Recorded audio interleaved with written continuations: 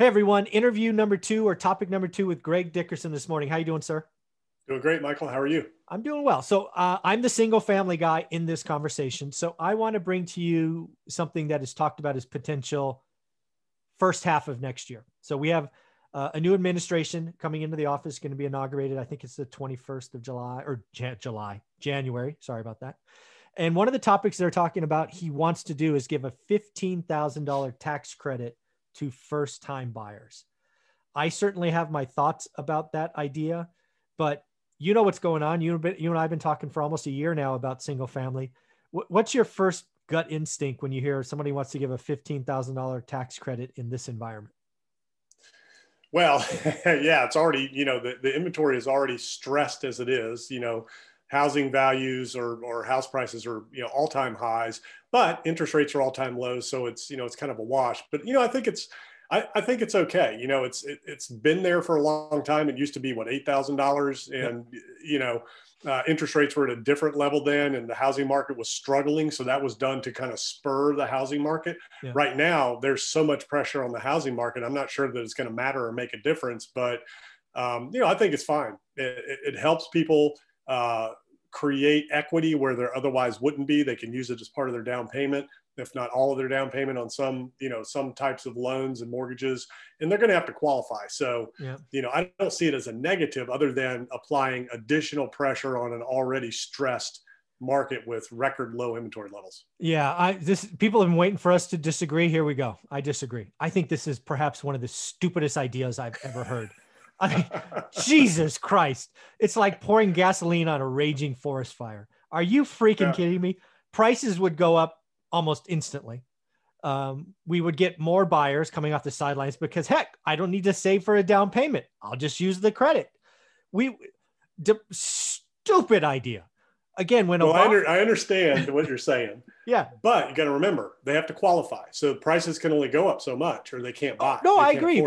But again, $15,000 tax credit. Really, most people in most markets don't need a down payment now, even for 3.5%. Some markets, San Francisco, other markets that are high price, they still need money.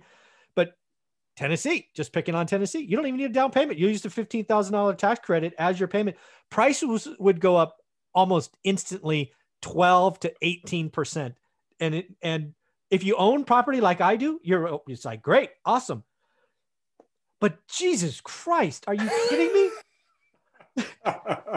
This one's got you boiling. So, it's so dumb. Yeah. I mean, here's where I think they should be focusing. You want to give a tax credit? We just did an episode on businesses and when to pull the plug.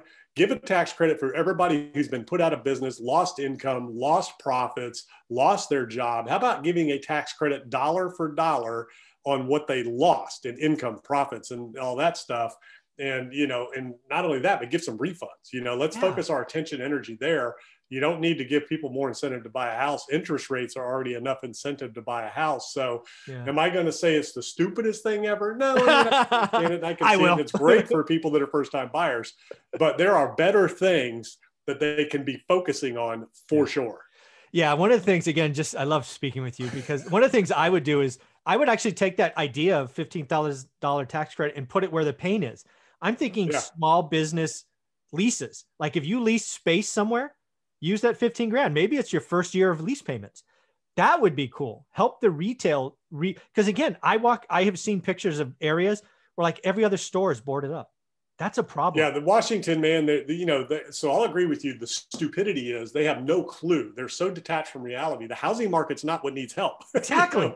That's not where the help is needed. That's like the one thing small working. Businesses. It's the hair salon that just got shut down again in California. The restaurants in New York that are getting shut down again. The gyms, the hotel industry, the travel industry, the conference business industry, all of these different, avenues and vehicles that have been totally destroyed, arguably for good reason, not whatever, however you feel about it. Yeah. But, that's where the help is needed. The housing market doesn't need any help, Washington. Wake up. Yeah, exactly. I love that idea of taking that $15,000 tax credit and allowing you to use it for lease payments. I think that's a genius idea.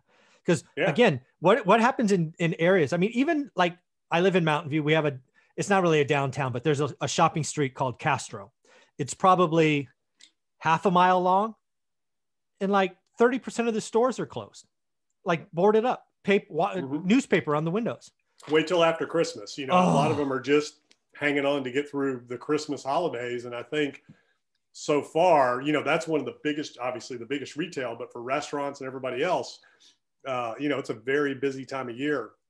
There's not much traffic out there on the roads in these shopping centers right now. So I think you're going to see a lot more stores that have just been waiting to get through the holidays that are going to shut down after the holidays. Yeah. And they invest, it's at least in California, right? The weather is generally warm enough for outdoor seating most nights.